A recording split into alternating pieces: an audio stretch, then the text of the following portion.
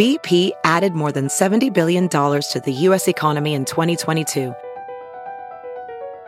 Investments like acquiring America's largest biogas producer, Archaea Energy, and starting up new infrastructure in the Gulf of Mexico. It's and, not or. See what doing both means for energy nationwide at bp.com/investing in America. Have you heard you can listen to your favorite news podcasts ad-free? Good news. With Amazon Music, you have access to the largest catalog of ad-free top podcasts included with your Prime membership. To start listening, download the Amazon Music app for free or go to amazon.com/ad-free news podcasts. That's amazon.com/ad-free news podcasts to catch up on the latest episodes without the ads.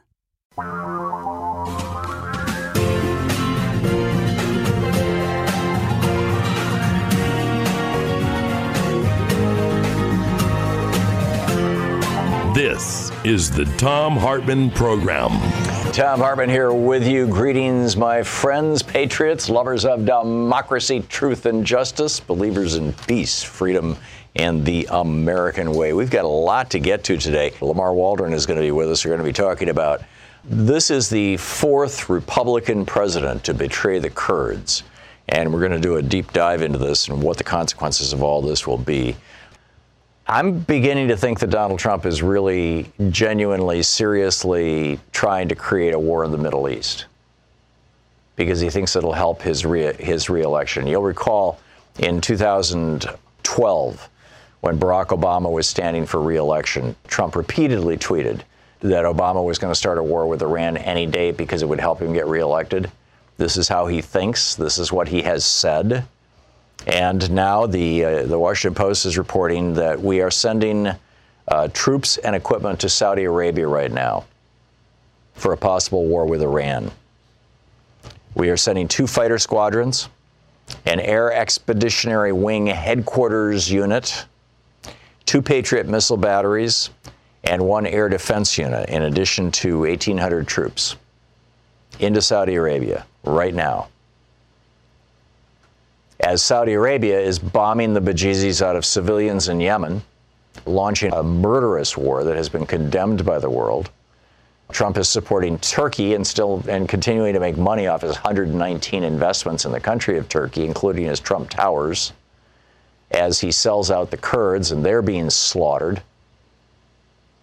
The most recent real eyebrow raiser was when Fox News was doing a story, and the Fox News reporter from Syria was showing a picture of a 7-year-old girl who had her leg amputated and was covered with blood. And the Fox News host breaks into tears. This is going on in our name. It's our money, our tax dollars, our soldiers, our weaponry being used to support Saudi Arabia, explicitly and directly. And then Turkey, and keep in mind, Turkey just bought a huge anti-missile system from Russia, whose loyalties are going where. I've been saying this for a while now, this is more and more looking to be like the beginning of a World War I kind of scenario. I mean, it's bad enough that Trump is trying to hump the presidency, to basically hustle the presidency, his office, in order to make profit for himself and the Trump crime family. It's bad enough that he's continuing to run this hotel in Washington, D.C., when the lease from the Park Service says that if the person who is renting that property from the federal government, keep in mind, the Trump Hotel in Washington, D.C. is not owned by Donald Trump. That building and the land that it's on are owned by the U.S. National Park Service. The building was the first major post office built in Washington, D.C., built back in the 19th century. And the building was leased to the Trump organization before Donald Trump declared his candidacy for office. And in the lease, it says that if the leaseholder becomes an elected official or an appointed official, then they have to give up the lease, which means that the Trump Hotel D.C. has to be given to Marriott or something, to some other hotel company who doesn't have a senior officer who is president or any other federal officer. But Trump continues to do that. In flagrant violation of the federal emoluments prohibition in the Constitution that the president may not take foreign money. I mean, this appears twice in the Constitution, Article 2, Section 5, where it defines what the compensation is for the president. And it says that the president shall be paid and shall receive no additional money outside of his paycheck. So there's two emoluments exemptions, but that's domestic. Then there's, of course, the foreign one. And then he goes and says, oh, yeah, G7, come on down to Florida to the Doral. It's a crime just to even suggest that. But last night, NBC, specifically Heidi Presbala and another reporter, Anna, I'm missing her name, but in any case, the two of them wrote this report for NBC News pointing out that Donald Trump has not only made millions of dollars, initially $10 million and then, up to $5 million a year. We're not sure exactly how much he's making right now from having his name on the so-called Trump Towers in Istanbul, Turkey. So he's making millions from this. When he was pushing his Muslim ban, you remember that? Back 2 years ago, 2.5 years ago, Trump was pushing his Muslim ban. And on the list of Muslim countries was Turkey. And Erdogan called him up and said, you do that, and I'm going to take your name off Trump Tower, and you're no longer going to get licensing fees. And Trump immediately backed away and took Turkey off the list. So NBC News pointed that out, but they additionally pointed out that Donald Trump owns positions in 219 different investment vehicles based in Turkey. He's got a lot of money in Turkey, and he's making a lot of profit out of Turkey. And then Erdogan calls up and says, hey, we'd like you to give us permission, basically, to slaughter the Kurds. And so Trump's rationale yesterday was that the Kurds did not fight in World War II. Well, it turns out they did. It was called the Iraq Levies. They were an allied World War II force. They were made up of Kurds, Assyrians, Armenians, and Yazidis, and some Turkmen. By the way, these are the groups, these 5 ethnic groups, the Assyrians, the Kurds, the Armenians, the Turkmen, and the Yazidis. These are the 5 groups, along with a Christian group in northern Syria, that make up the Syrian Democratic Forces. We're referring to them kind of generically as the Kurds, but it's actually the Syrian Democratic Forces who are being bombed right now by Turkey with U.S. bombs. Bombs made in Ohio and Indiana dropping on northern Syria, on Christian and Kurdish areas. And they did fight. They just served under the British and the French instead of under Eisenhower. How long are we going to allow Donald Trump? Now he's set up a genocide for profit scheme. Is this not the ultimate impeachable crime? Mark in Chicago. Hey, Mark, what's up? Hey, Tom, I just want to point out the hypocrisy of Donald Trump, and I'm sure it's clear to everybody. He says we should let the Kurds take care of this problem themselves because they're so far away. Yet 3 weeks ago, or however long ago it was, when that Saudi oil installation got struck, we had troops over there almost instantaneously to protect those interests. Right. And we don't even need to import oil from Saudi Arabia any longer, although we still are. Human lives mean nothing, but oil interests, those are certainly worth protecting and sending our troops over. Yeah. And I haven't heard too much about that. That is an important point, Mark. And it really does highlight the hypocrisy of these guys. Yeah, I'm with you. Thanks a lot for the call. Horatio, it says that you disagree with me. You go to the front of the line. What, you disagree the Kurds aren't protecting against ISIS? Seriously? No. You know who really was taking care of ISIS was the Russians and Assad. The only thing that, remember, we didn't even want to give guns to the Kurds because this was going to happen. They always wanted land. The Kurds are nothing but a bunch of opportunities. They took their opportunity, and guess what? It didn't pan out. Hey, So these Kurdish, so these ISIS fighters, I've seen different numbers, 10,000 to 50,000 ISIS fighters that are being held by the Kurds in prisons where the Kurds had captured them, in the regions where the Kurds live, where ISIS tried to take control and the Kurds took back control. You're saying that wasn't actually all the Kurds, that was actually the Russians? Yeah, remember, Tom, the Russians, after they took Raqqa, the ISIS were getting backed up. And all of a sudden, America came and made that free zone for them, and then they started arresting them and putting them in prison. But man, the Russians had the ISIS on the run, but we gave them a free space. Come on, I just don't see where Russia gives a hoot. Well, maybe they do. They've had their own problem with, particularly in Chechnya, with Islamic terror. But Horatio, I'm sorry, I'm just going to disagree with you. Jason in Winter Haven, Florida. Hey, Jason, what's up? Hello, Tom. Good to talk to you again. They played a clip the other day on MSNBC where Donald Trump admitted during the 2016 election cycle that he has a major conflict of interest in Turkey, and he's built towers there in Istanbul. Yeah, no, he's taking millions from them, and this is why I think, and I've said this on the air, I believe that if we ever get to listen to the tape or read the transcript of Trump's conversation with Erdogan on Sunday night, that what Erdogan threatened him with was economic. That Erdogan said, we're going to take your name off Trump Towers. Erdogan threatened this before, when Trump was doing his Muslim ban, and he included Turkey in the list. And Erdogan called him up and said, I'm going to take your name off Trump Tower. And boom, Trump changed his tune. I think Erdogan did the exact same thing again. And he said, I want the Kurds. I want to take out the Kurds.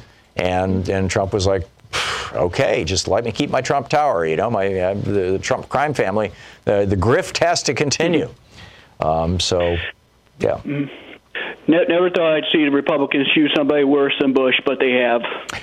Yeah, and worse than Reagan, and worse than, it's mind-boggling. Flying downward. Yeah, it really is. Good to talk to you.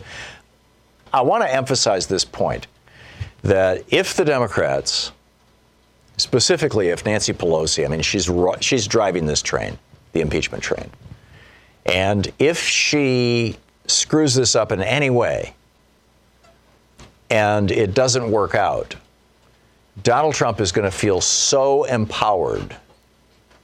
It's going to be like after the initial riots, basically, when Mussolini was rising to power, or the same thing with Franco in Spain, the same thing with Hitler after he got out of jail after the beer putsch in Munich. As these guys, these grifter, totalitarian, wannabe dictators who actually end up as dictators, the way that they make that transition is by being challenged, seriously challenged, and winning. This is very, very dangerous. Nancy Pelosi and the Democrats have one chance to take Donald Trump down. There's that old saying, if you're going to shoot the king, you better kill the king, or words to that effect. And, of course, nobody is suggesting anything like shooting and killing. But the point is, if you go after the king and you don't succeed in bringing him down, he will destroy you.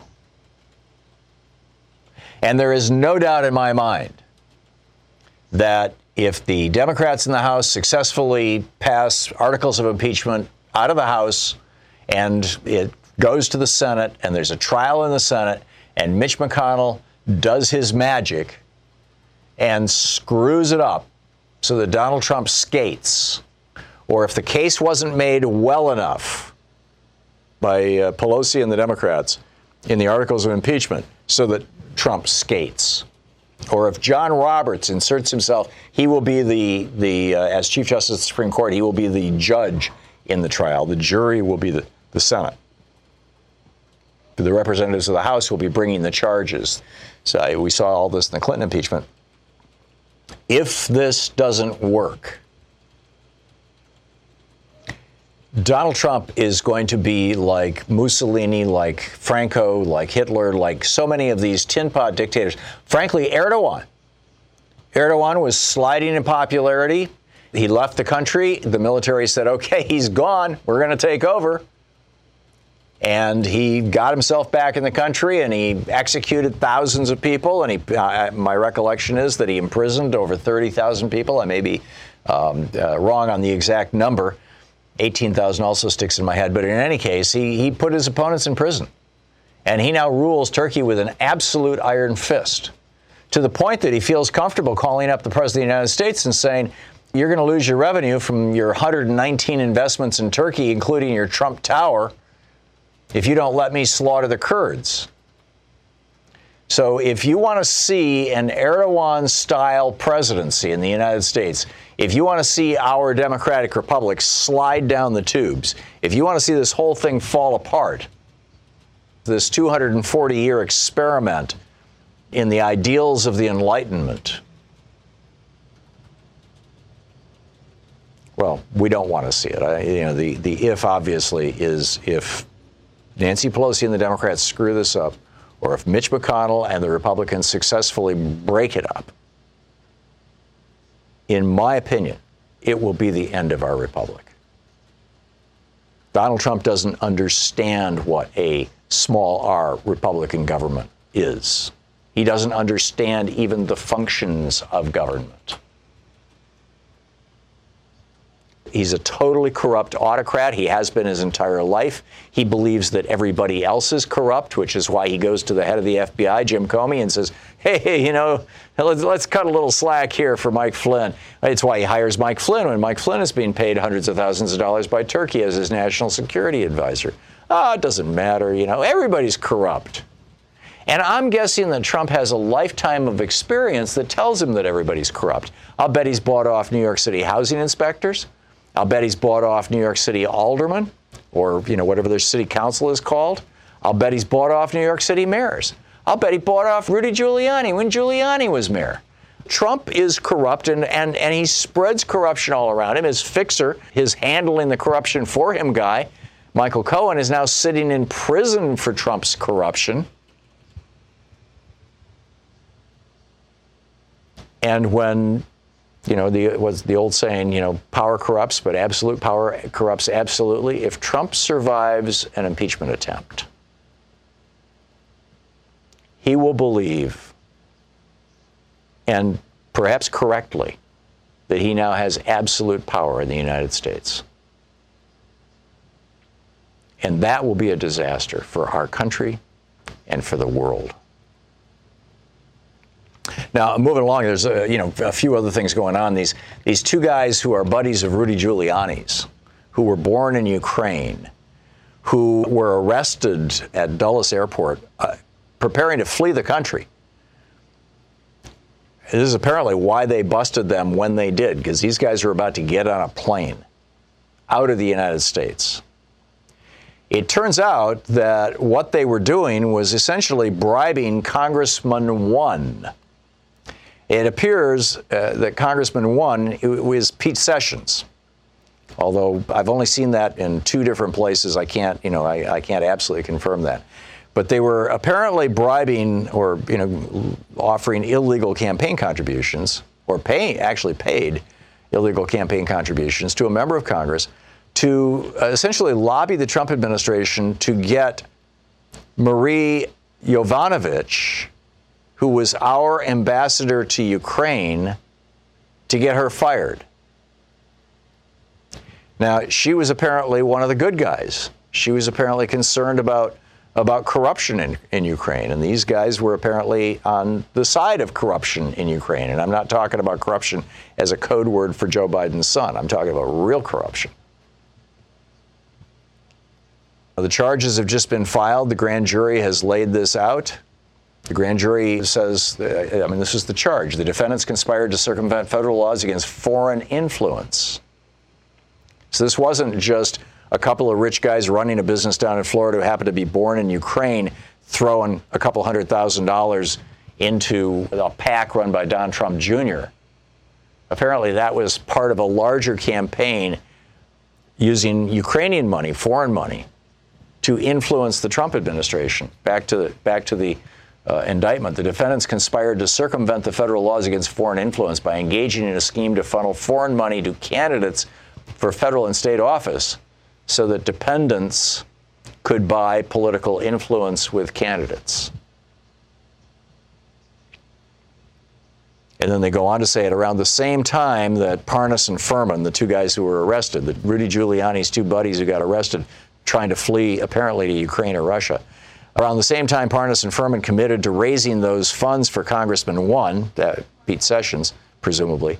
Parnas met with Congressman One and sought Congressman One's assistance in causing the U.S. government to remove or recall the then U.S. ambassador to Ukraine. Parnas's efforts to remove the ambassador were conducted, at least in part, at the request of one or more Ukrainian officials. And Maria Yovanovitch is she's one of the people that Congress really wants to talk about, or to talk with, rather. And the Trump administration is saying, oh, no, we're not going to let her go. She's not going to talk to anybody. This is getting very, very interesting. Giuliani associates tied to Ukraine scandal arrested on campaign finance charges as they're trying to flee the country. And it's not just campaign finance. It's trying to essentially bribe a congressman and influence U.S. foreign policy and get a U.S. ambassador fired. This is mind-boggling corruption coming out of the Trump administration. This is the Thom Hartmann Program. And the people who fund them. And the picture, there's this picture of Trump with these two guys. On the other side of the picture is who? Is that Don Jr.? Well, there's another one with Mike Pence. I've recently discovered the powerful health benefits of CBD oil. Louise and I have been using New Leaf Naturals CBD oil and love it. CBD oil doesn't get you high. It's not intoxicating, so it's great if you want the health benefits of cannabinoids without the mind-altering effects of medical marijuana. CBD is non-toxic and has potent pain-relieving and anti-inflammatory properties. And the brand I use is New Leaf Naturals. New Leaf Naturals is the highest quality CBD oil on the market. 100% organic, highly concentrated, no additional additives, grown in the USA, and the only ingredient is hemp, so the product remains in its most pure and simple form. Go to newleafnaturals.com. That's newleafnaturals.com. And save 30% off and get free shipping in the U.S. when you use the code THOM, spelled T-H-O-M. Go to newleafnaturals.com for premium cannabinoid wellness. There's only one place, newleafnaturals.com. newleafnaturals.com, code THOM, spelled T-H-O-M, newleafnaturals.com. Seth Abramson tweeting. Seth is such a great source. It's just absolutely fascinating. Fruman, just arrested trying to flee the country, met personally with Trump twice in the days before Ukraine froze all Manafort investigations in April 2018. Think there was a connection? And then Seth Abramson goes on, it's looking like these two men may have assisted Giuliani Trump in shaking down Ukraine to end an investigation of Manafort, who Trump was telling friends months earlier in January 2018 could bring him down in exchange for business coming their way from Trump policies. It doesn't get worse than this. I mean, it really and truly doesn't get worse than this. It's just amazing. I'm going to retweet Seth Abramson's tweet. These are shocking. I mean, at the very least. On the line with us, my old buddy Lamar Waldron. We worked together on a couple of books, Legacy of Secrecy, The Long Shot of the JFK Assassination, and Robert Kennedy, National Security, the Mafia, and the Assassination of Martin Luther King, and Ultimate Sacrifice, which was about the JFK assassination. Lamar is the author of The Hidden History of the JFK Assassination and Watergate, The Hidden History, which we're going to get into in just a minute. The question, will Trump and Barr go down like Nixon and his Attorney General John Mitchell, who spent 19 months in prison? So my old friend and collaborator, Lamar Waldron, welcome back, Lamar. Great to be with you again, Tom. I just can't believe how much news has been coming out today and yesterday and everything, but it's just like the old Nixon Watergate days when it's, if we think these have been heavy news days for the past couple of weeks, put on your seatbelt because the next week, the next month, frankly, the next year is going to be more of the same. They just busted two of Rudy Giuliani's buddies who were born in Ukraine on Dulles trying to flee the country. Apparently what these guys were doing was trying to bribe Congressman Pete Sessions to get the U.S. ambassador to Ukraine fired on behalf of some Ukrainian oligarchs. I mean, it's insane. But in the meantime, BBC is reporting 60,000 people are fleeing Kurds from their territory in northern Syria in the face of this invasion from Turkey. I mean, this is terrible, terrible stuff that Donald Trump would turn his back on our allies, on the Kurds. It turns out they actually did fight with us in World War II, not as a nation, but there was this it was called the Iraqi or the Iraq group or something like that, and it was made up of 5 different ethnic groups who make up that coalition right now, but principally the Kurds. They fought on our behalf in World War II.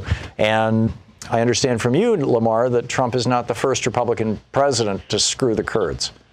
Exactly right. Exactly right. I mean, this has been going on since the days of Nixon. And I'd like to just kind of briefly go back in time, starting with right now, because the other big thing is, why is Trump doing this now when it seems like he needs all of his Republican supporters, and now he's angering them? But as your listeners will learn over the next hour, there's usually never like one reason Trump is doing things. There are always several sleazy reasons that all come together, because in this case, you've got his numerous business ties, more than 100 business ties to Turkey, including the big Trump towers, not just one tower, but two. You've got Turkey and whatever they know about Khashoggi's murder, the American-Saudi journalist who was murdered in Turkey. And there was a lot of credible reporting at the time that his body was even disposed of in Turkey. So whether that's true or not, Turkey knows a lot about Khashoggi's murder. And so that's pressure and leverage that they have on Trump. But most importantly, and again, this will be a recurring theme throughout the hour, is Trump and Putin. I mean, basically, Trump is giving Syria to Putin and Turkey, just like the Germans and Russia carved up Poland at the start of World War II. But yet, Turkey is part of NATO and wants to be part of the European Union. How does that, there's an obvious conflict between that and being in bed with Putin's Russia. Well, again, though, you've got a guy who's essentially an elected dictator. Of course, we should all remember a lot of dictators, like Adolf Hitler, were elected. So, in other words, it's whatever Erdogan wants to stay in power. That's what's important, not Turkey as a nation, right. Not what's good for the Turkish people, just like with Trump. And that's one reason I think Trump and Erdogan get along as well as they relatively do. But the other big gift to Putin in all this is the open skies policy. That's been, just a tiny little footnote in most reports. Well, that basically says, you remember the old days in the 60s when we'd read about the U-2 spy planes and Russia shot down one? Well, in the sense of ending the Cold War, we have this open skies policy that says basically we can fly surveillance planes over Russia, and Russia can fly surveillance planes over us. In other words, we're not going to do anything, hopefully, that treaties don't allow, and we expect Russia to be the same way. Well, now the Trump, I think, is taking advantage of all this horrible publicity about our Kurdish allies starting to be slaughtered, and that he just they're going to end this open skies policy, which is just a total incomplete gift to Putin, one of many that Trump keeps giving. So again, like I say, there's a lot of reasons this is happening now, and this is the fourth time a Republican president has betrayed our Kurdish allies. The third time was back in 1991 under President George Bush Sr. after the first Iraq War, when, if I'm sure you recall, Bush Sr. urged the Kurds to rise up against Saddam, whom Bush, because the Saudis didn't want him to, had not actually deposed Saddam after we spent all the money and lives to invade Iraq that first time. Only once Bush got the Kurds whipped up to rebel against Saddam and hopefully overthrow him, then he wouldn't support them, and they were slaughtered. And that's purely on Republican President Bush Sr. And there were mass graves. I mean, this was like on the order of tens to hundreds of thousands of people who were slaughtered, was it not? And it was a huge thing. But even that, like I say, that was the third time, just 3 years earlier, under the Reagan-Bush administration, and I almost hesitate to say Reagan-Bush because by that time, I think it was mostly the Bush administration in waiting, because Reagan, was starting to have his Alzheimer's and memory problems. On March 16th, 1988, over 3,000 Kurds were killed, over 7,000 were injured with poison gas, the kind of large-scale poison gas attack that I don't think has been seen since, World War I, maybe? Yeah, and it was outlawed by international convention after World War I because of the horrors of the poison gas attacks. And that was all at the same time Iran-Contra was unraveling, and you had Edwin Meese, the Reagan Attorney General, was involved with all these scandals and everything. But, there are even indications, and you may know more about this than I, that Donald Rumsfeld and the Reagan-Bush administration actually had some sort of role in the lead up to that gas attack. There's a famous photograph of Rumsfeld shaking hands with Saddam Hussein, and it was from the trip where he went over there on behalf of the Reagan administration to sell Saddam Hussein weapons. And apparently this came out when Bush Jr. was trying to sell us on a war with Saddam. It came out that among the things that he was selling them were at least the precursor chemicals to make these poison gases. And so it's just horrible what keeps happening. But now let's dial back to the first time that our Kurdish allies were betrayed by a Republican president. That's all started under President Nixon. And this is in the early 1970s, and he's got his horrible national security advisor, Secretary of State guy, Henry Kissinger, who I'm not even sure, Kissinger may or may not be under indictment in some countries today for some of the stuff Kissinger did back then. I believe there are countries that Kissinger may not be able to travel to because he would be arrested. And so under the Nixon administration, Nixon himself, and we'll get to all the parallels between he and Trump shortly, but basically at that time, we were against Iraq because of Saddam Hussein, but Nixon was good friends with Iran at that time. Younger people can't imagine a time when Iran was our second biggest ally in the entire Middle East after Israel. Right, and this was because of the Shah, because we had placed this dictator there. Exactly. That was funneling money to Nixon, and then Nixon set up this deal with the Kurds, and them getting slaughtered back then. So the Shah was paying off Nixon under the table? Oh, of course. Amazing. Lamar Waldron is with us. Watergate, The Hidden History, his most recent book. So the Shah of Iran was paying off Nixon from the 1968 election, again in the 1972 election. So we see that desire to get the help from foreign countries on the behalf of Nixon to win elections, and so what happened there was the Shah was against Iraq. Nixon and Kissinger funded the Kurds to kind of do actions against Iraq, but then the Shah, who was thoroughly corrupt, horrible, brutal dictator, cut a deal with the horrible, brutal dictator Saddam Hussein on the waterway that runs between those two countries that leads to the Strait of Hormuz and stuff.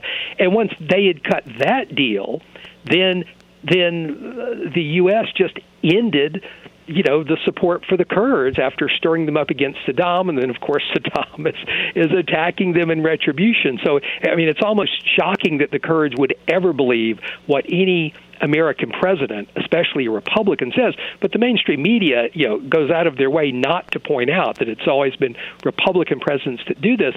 But again, to get back to Nixon and Trump, the Shah was not the only foreign dictator giving money to Nixon to help him win elections. There was the U.S.-backed junta in Greece. There was Marcos in the Philippines, and there was, of course, the dictator of South Vietnam, who basically through the peace deal that was supposed to occur in the fall of 1968, and that was just to help Nixon win the election. They extended the Vietnam War by another 2 or 3 years. So Nixon, like Trump, wanted both the foreign assistance to win elections in 68 and 72, but also just to literally pocket that money.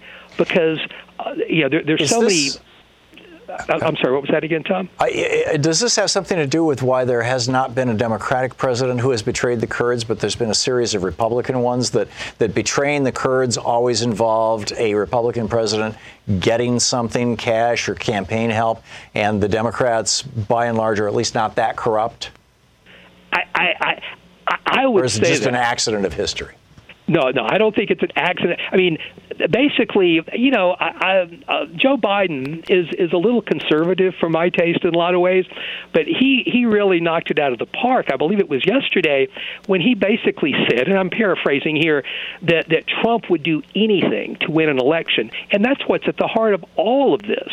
Nixon, Reagan, Bush Sr., Bush Jr., Trump, they will do anything to win an election. Nixon will commit treason, and extend this Vietnam War at the cost of thousands of American lives, just to win an election. Reagan and Bush, with the whole October surprise thing, keeping our hostages in Iran and torpedoing that deal right before that election. And so, to me, that's what it is. And I think there is a lot to learn about Trump, though, when you look at, everything that Nixon did to get elected and stay in office. Yeah. He took all this illicit money, help from organized crime. It's just astounding, but again, just tremendous parallels to Trump. Well, let's go down that road when we come back. We're talking with Lamar Waldron, his most recent book, Watergate, The Hidden History. Really worth checking out. Bloomberg reports there's an increasing number of people concerned about their wealth due to the fear we may be entering a larger economic crisis than 2008. If you've been paying attention, you know the Dow recently had its 6th largest point loss in history, and the stock market continues to show extreme volatility. Meanwhile, central bank gold purchases have risen to a 6-decade high, sending gold prices higher. CNBC and the World Gold Council reports Russia and China are swapping out U.S. dollars from their own portfolios, investing in safer, more liquid assets like gold. And what makes things even more suspicious, the U.S. Federal Reserve reportedly holds the most gold of all central banks. What's everyone getting ready for? If you share the gut feeling that something is soon to go south with the global economy, call my friends at ITM Trading at 1-888-OWN-GOLD. Proper gold and silver strategy will help secure your entire wealth portfolio. Call ITM Trading at 1-888-OWN-GOLD. Ask them for their free gold protection guide and secure your wealth while you still can. That's 1-888-OWN-GOLD. Lamar, you were talking about how Nixon was taking bribes from the Shah of Iran. He was enriching himself from foreign dictators. Trump is, in my opinion, frankly, I think that the reason why Donald Trump said to Erdogan, okay, fine, go ahead and slaughter the Kurds, was because Erdogan called him up and said, hey, you've got 119 different business interests in Turkey, not to mention Trump Tower. Erdogan threatened to take Trump's name off Trump Tower back when Trump had put Turkey on the list of Muslim states for his Muslim ban, and Trump jumped real quickly on that one. I think this is all about the money. Are there more parallels between Trump and Nixon in this regard? Being willing to be bought off by foreigners. It's just horrendous, and I think it's especially appropriate now that Trump is in re-election mode to look at all the things that Nixon was trying to do to get reelected, which, of course, he was. We hope Trump isn't. But, of course, Nixon, even after wide reporting on the Watergate break-ins and that it pretty clearly involved the White House, Nixon was reelected overwhelmingly. So let's go look. So Nixon, since the start of his political career, was using using organized crime, money, and connections to help him in his elections, first to Congress, then the Senate, then, when he first tried to run for president against JFK, and then when he actually, finally won the presidency, and then when he was running again. And, of course, Trump has his organized crime ties going back to at least the 1980s, probably the 1970s.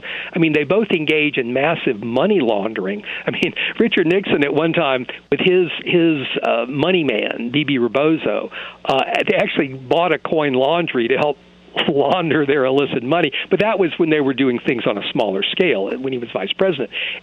Now Nixon, as president, was laundering his money in a much bigger way. But Trump, since the 1980s at least, has been laundering money. I've read that there were only 2 developers in New York City in the 80s that would sell an expensive condominium or co-op or building to a blind attorney, a blind trust, where you did not know who was actually buying it. Most developers wouldn't do that because they knew that was the mafia either laundering money or foreigners, and just starting in the late 1980s to be Russians laundering money. And so they have the money laundering in common. Nixon got so many bribes and payoffs, again, not just from foreign dictators, but literally from the mafia. And so I think as things unfold, we're going to find more and more. Of course, organized crime today, as Hillary Clinton once didn't say but agreed with, Russia is basically a big organized crime state on a state level now. At this point, that's what they are. And so when you look at it that way, Trump is just getting all this money. They both had tax scams. Nixon's famous "I am not a crook" statement was not about Watergate. It was about his taxes.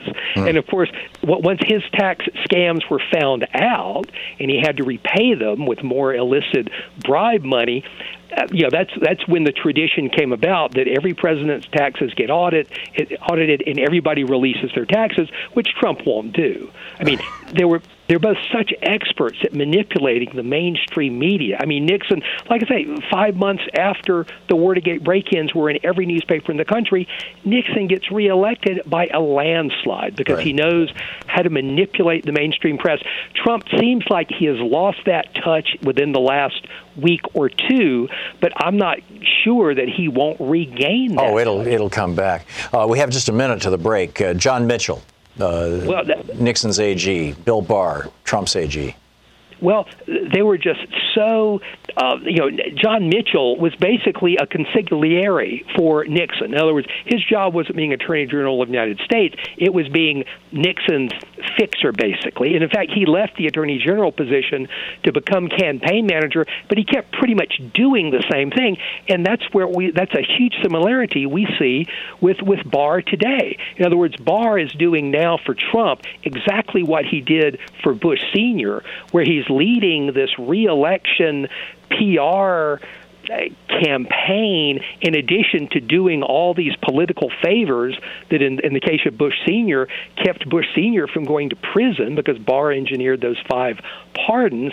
And now it appears that Barr just has his fingers in every stinking pie that comes up in relation to all these impeachable offenses. Do you think he could go down like John Mitchell did? I certainly hope so, but there's some reasons that might not happen. You're listening to the Thom Hartmann Program. So what's really going on with Donald Trump? How does this whole thing work? How does basically a mob boss put together being president? Nixon did it before. We're learning about this. 4 Republican presidents now have betrayed the Kurds since Richard Nixon began this whole song and dance, in every case, in exchange for money or political favors. This is just absolutely mind-boggling. Lamar, I don't know if you wanted to get into Paul Manafort in Ukraine, but do you see parallels now between what Trump is doing or what's happening in the United States with regard to our elections here and what Paul Manafort was doing in 2010 in Ukraine? Oh, tremendous parallels there. But before I dive into those, I did want to point out stonewalling and obstruction by Nixon and by John Mitchell is what kept Nixon in office for more than 2 years after Watergate. The other thing that kept Nixon in office that I think bears repeating now is the way that Nixon and his Attorney General John Mitchell, and even after Mitchell was not Attorney General anymore, he was still Nixon's closest advisor, going after critics and whistleblowers and leakers. And under Nixon, that turned fatal at least twice. In other words, Nixon would try to unleash the IRS. He would have the FBI harass his critics. He would, go after them in the press. But in the case of America's most famous journalist, Jack Anderson, who had a string of exposés against Richard Nixon, Nixon, according to Mark Feldstein, professor at the University of Maryland, a former journalist, very distinguished professor there, he wrote a great book, and it's pretty well documented that Richard Nixon ordered the White House plumbers, the people who were supposed to stop leaks, to assassinate Jack Anderson. Wow. In other words, Nixon literally gave that order. Apparently, as much as anyone can tell, the only reason Nixon did not succeed in that was that one of the Watergate plumbers, a guy whose real name was Frank Fiorini, but he had changed it from that Italian-sounding name, he was a mob associate, to Frank Sturgis. And Frank Sturgis was good friends with Jack Anderson from the days when Frank Sturgis was a soldier of fortune in the mountains of Cuba with Castro. So apparently that's the only reason that didn't happen. And then the other big leaker, who started leaking after the White House plumbers were formed, was Daniel Ellsberg. And again, just a month and a half before the final Watergate break-in, there were 4, not just one, Daniel Ellsberg was targeted to be, I'm paraphrasing here, he uses a more exact term, basically permanently silenced in a big demonstration in Washington. And Ellsberg, will always say that in any media appearance. I can always tell the journalists are skeptical that Nixon had actually ordered that Ellsberg be killed. But what the mainstream media doesn't ever talk about either, and what Ellsberg doesn't even know, is that 2 of the Watergate plumbers, Frank Sturgis and Bernard Barker, were actively working for one of America's most ruthless godfathers at the time, Santo Trafficante, big supporter of Richard Nixon, gave Nixon lots of money, including contributed to 2 different $1 million bribes. And both Sturgis and Barker had successfully participated in assassinations in the past for the mafia and for the CIA. So I take Ellsberg very seriously. So that makes me worry about the current, I think we're up to at least 3 whistleblowers right now, and look at all the critics of Trump. And, do I think William Barr would ever order a whistleblower killed? No, I don't. Has Trump threatened to have people killed in the past? There's reporting that he has. So I really worry about the safety of these whistleblowers. And I'll just say this before we move on to Ukraine.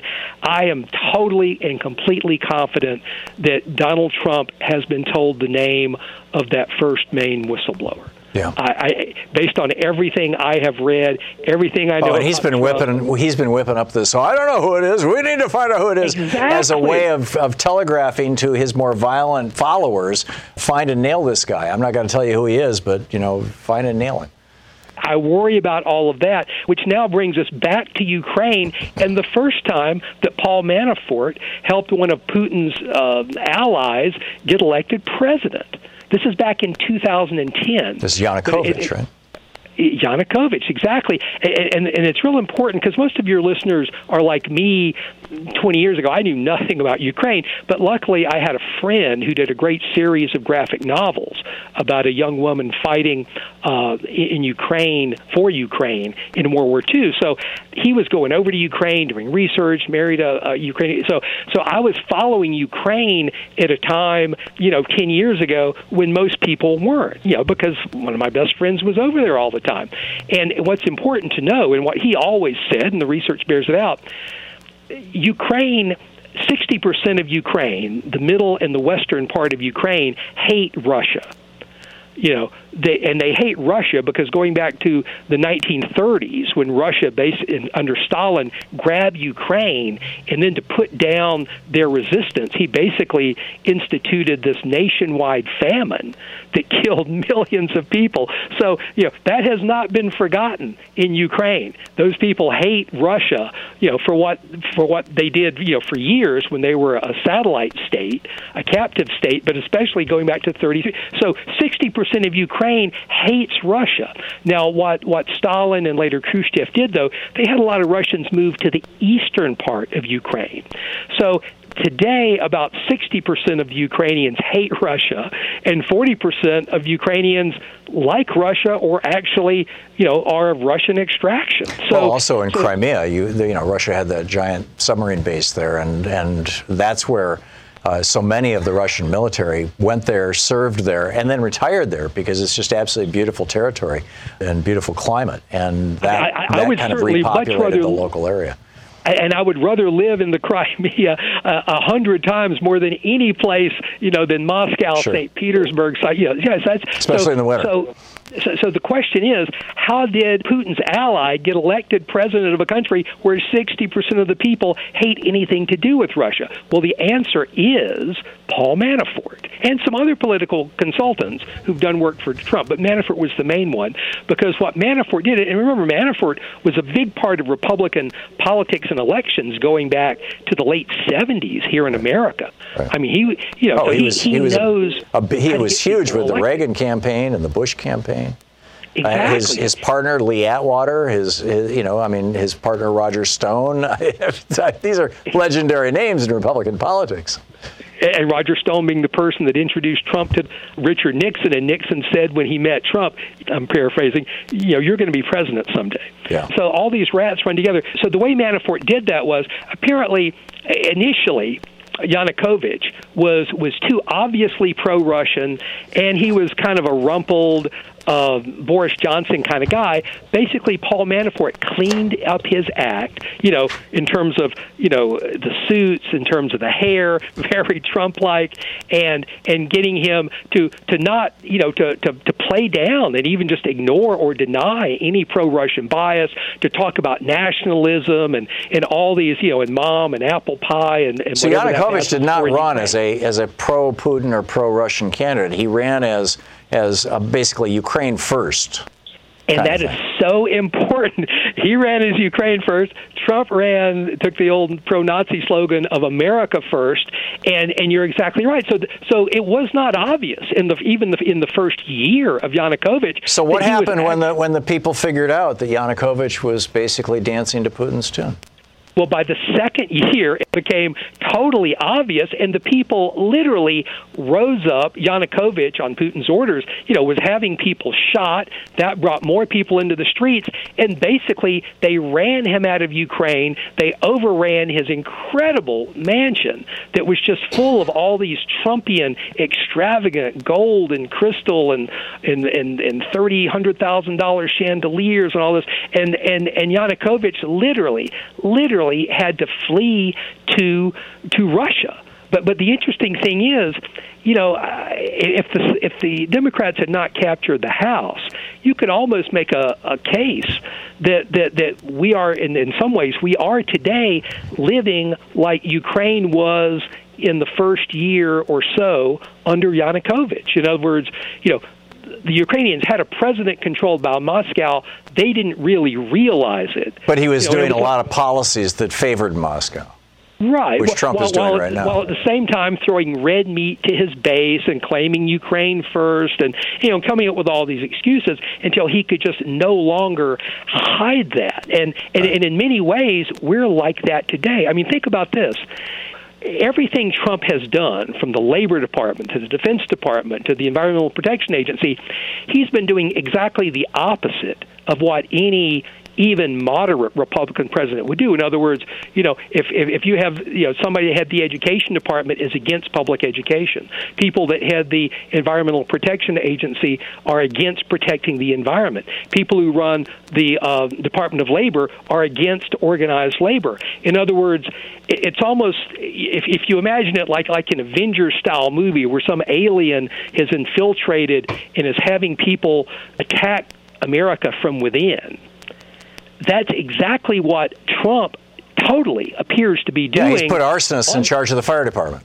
Exactly. And he's doing that, I firmly believe the evidence shows, under the influence of Putin, that go back to Trump's ties to Russia. Well, according to Seth Abramson, it's not just Putin. I mean, he wrote an entire book about how it's also Mohammed bin Salman in Saudi Arabia, it's the United Arab Emirates, it's some of the cronies of Netanyahu in Israel, that there was this conspiracy to put Trump in the White House in the first place, which is pretty mind-boggling.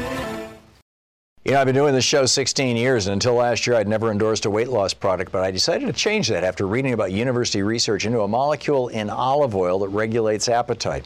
My wife convinced me that there was one that was worth sharing, and a year later, I have to say she's right. The key to losing weight, of course, is getting your appetite and those pesky food cravings under control. Once you do that, the rest of it's easy. My producer, Sean, is now trying Riduzone, too. Who doesn't want to lose a few pounds before the holidays? Sean says Riduzone is making it easy for her to stick with her weight loss plan. Just one capsule with breakfast, that's it. Second one for dinner, at dinner for days when you need a little extra help. Sean says when you don't feel hungry, it's a lot easier to make better choices. The only ingredient in riduzone occurs naturally in the body and is completely non-stimulant, and that'll really appeal to both Louise and Sean. Listen, if you're looking to lose weight this season, I strongly suggest you give non-prescription riduzone a try. Use the promo code TOM, T-H-O-M, and get up to 65% off plus free shipping. Go to riduzone.com. It's riduzone.com, riduzone.com, riduzone.com. Promo code TOM, T-H-O-M, riduzone.com. You're listening to Thom Hartmann. Visit ThomHartmann.com for audio and video archive. We're talking about the hidden history of the betrayal of the Kurds by 4 consecutive Republican presidents. It's mind-boggling stuff. Well, I guess they weren't consecutive, Lamar. Did George W. Bush betray the Kurds or just his daddy? As soon as you said that, I was about to say, and I'll research this some more later, but largely I think the Kurds were relatively treated well under Bush Jr., but apparently they were promised at some point that they were essentially going to have a homeland, right, that would be independent in all but name only in northern Iraq. We know Joe Biden was pushing for that early in the Obama administration, by the way. Well, and so, like I say, there are probably people in Kurdish Iraq that would say, yes, that Bush Jr. screwed them over as well. So, right, it may actually be 5 consecutive Republican presidents that have screwed over those poor people. I guess to get back to Ukraine, sure, what do you think the odds are that Trump may literally wind up like Yanukovych? In other words, that once Trump's clear working for Putin, and I agree with you, a lot of people like NBS and others wanted Trump as president, but I think Putin was the primary one in that, there's literally a paper trail, flipping 40,475 votes in the 3 states where we know that Manafort passed the internal polling data to Putin's ally.